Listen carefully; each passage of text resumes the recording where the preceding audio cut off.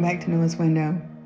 Again, we're just sharing with you a few little snippets of our daily devotionals from our one-year Bible, and today I think I have something that might encourage your heart. It's from Psalm chapter 62.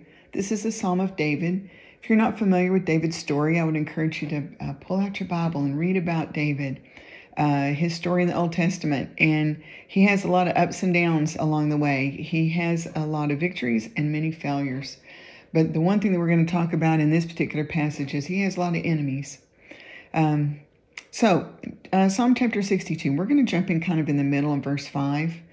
But I think you'll find yourself maybe with some common feelings with David in this passage. Because David says, "Let all that I am wait quietly before God, for my hope is in him.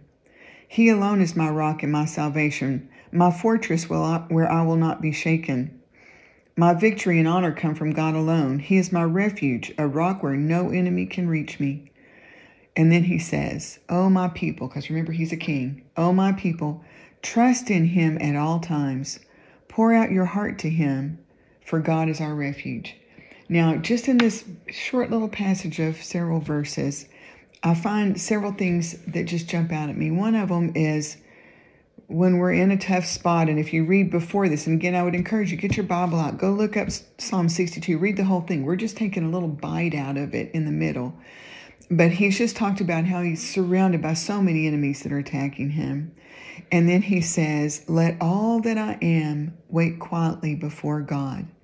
Now, in the Amplified, it goes on to say, in the Amplified, it says, "My soul," like he's talking to his soul, "my soul, wait only upon God and silently submit to him." I think that's important in this translation. The submission isn't included, but that's the whole point. When we don't know which direction to go and we feel overwhelmed by the circumstances around us, that's when we just need to go before God and wait quietly before him for those answers. And that's hard to do sometimes. But what I think would encourage us to do that is we think about who God is, okay? Because he goes on to say, he's my rock, he's my salvation. He's a fortress where I won't be shaken. Now, I'm recording this in advance, but just this week we've had multiple earthquakes, and I don't know how many of you felt those, but they're a little unnerving, aren't they? But anyway, so David says, God is my fortress where I will not be shaken. So when we're in God is a fortress that can't be shaken. He goes on to say, my victory and honor come from God alone. So if we're looking for victory and honor, whatever situation we're faced with, we want to be a winner at the end of it. And we want to have honor. If we're a God follower, we want to win, but we want to win with honor and not with dishonor. And so David says, my victory and honor come from God alone. He is my refuge, a rock where no enemy can reach me. When we're with this God who can't be shaken, he's a refuge where no enemy can reach us. He's our salvation. He's our hope. If we think about that God, then maybe it's a little easier to go before him and wait quietly for his answer. And that's what David is telling us to do. But I find this last thing interesting. Then we'll wrap up here this morning.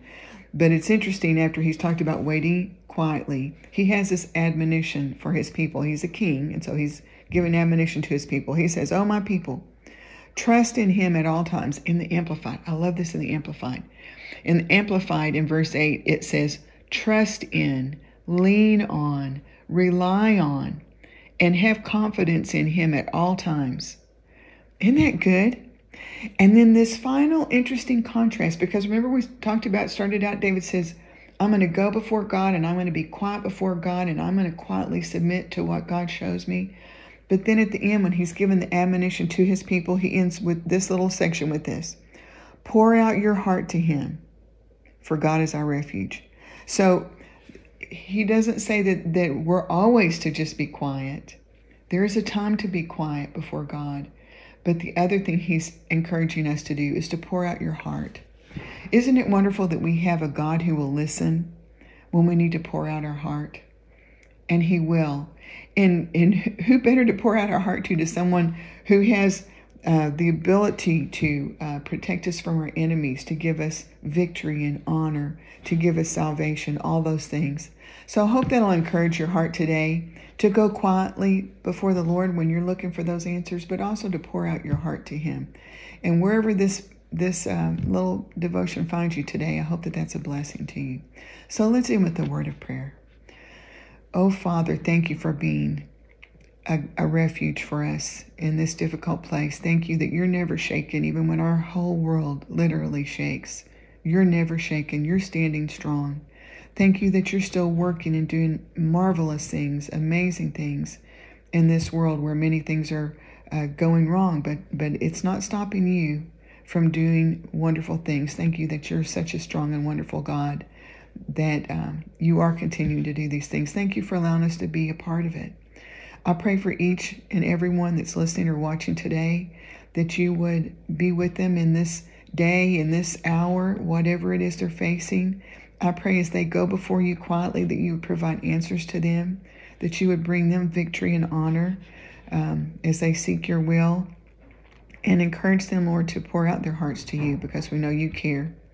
And we just pray that you would wrap your arms of love around each one, draw them close to you, help them to feel your presence, and may this be a day that we'll see great victories. We're going to give you the honor and the praise for all these things, and ask this in Jesus' name. Amen. Well, thank you once again for joining us this week on Noah's Window, and we'll look forward to seeing you again next week. God bless.